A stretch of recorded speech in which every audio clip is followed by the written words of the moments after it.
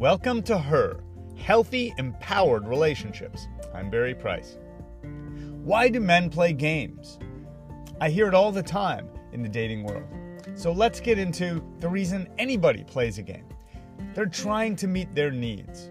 But the reason it looks like a game is because their actions don't add up. It's mixed signals, saying one thing, doing another, or chasing you, then avoiding you. Why is it people can take inconsistent actions, things that seem to be self-contradictory? Well, it's all about them meeting two sets of needs.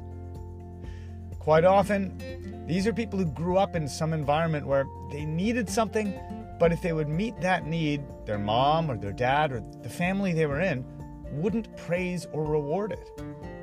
What happens to you when you can't get your needs met in a family?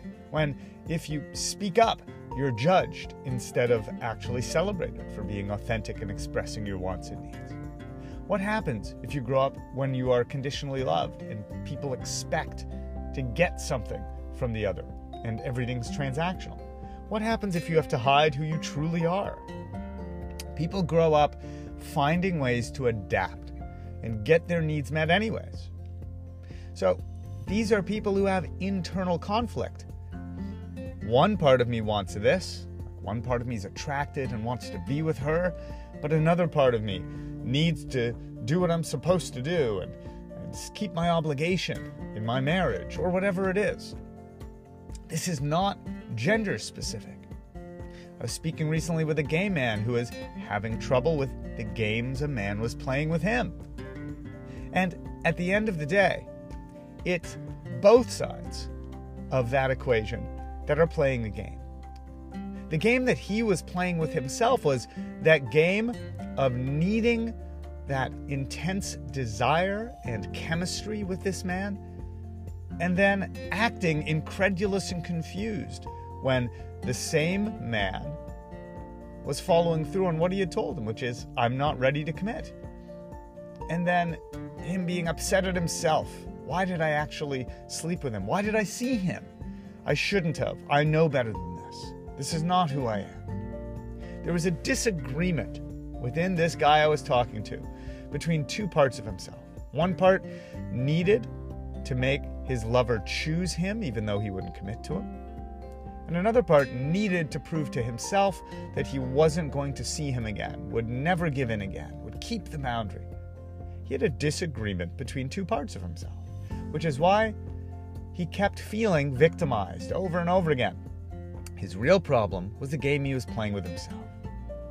The game of not acknowledging both parts, not acknowledging and admitting that both sides existed.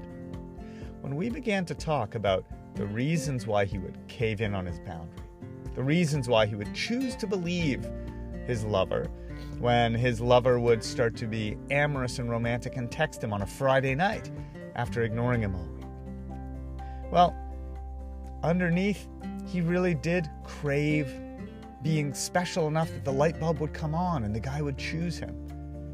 When he finally said, oh my God, you're right, I had to admit to himself that he was a house divided. He was self-conflicted, that he wanted to show himself that he respected himself and would say no to this man. But the truth was there was another part of him that didn't care about that, just wanted to be chosen and craved. Until he started including both sets of needs, he was just a dance partner to this man. This man who would say, I want you, no I don't, was playing his own game. And the guy I was talking to, who was playing that victim side of that dance, was playing a game too. I say no to this man, but I can't resist him, and it feels good. So if you want to escape the trap of playing these games, then start by figuring out which game you've been playing with yourself. When you're playing a game with yourself, it means that you have a hidden need or a need that you're not owning, a need you're not admitting fully to yourself. That you have two parts of you that have two different needs. Like the person who grew up in a household where maybe they felt a need to speak up on an opinion, but another need they had was to not get crapped on by their mom or dad, a need to stay safe, a need to stay acceptable. And those two needs could do battle later in their life. I need to express, but I also need to not express. And then we can end up doing this yo-yo thing in between the two extremes. What are your competing needs? Wherever you feel like you're getting jerked around, used, taken advantage of, someone's playing a game with you. By the way, this can happen at work and friendships, family.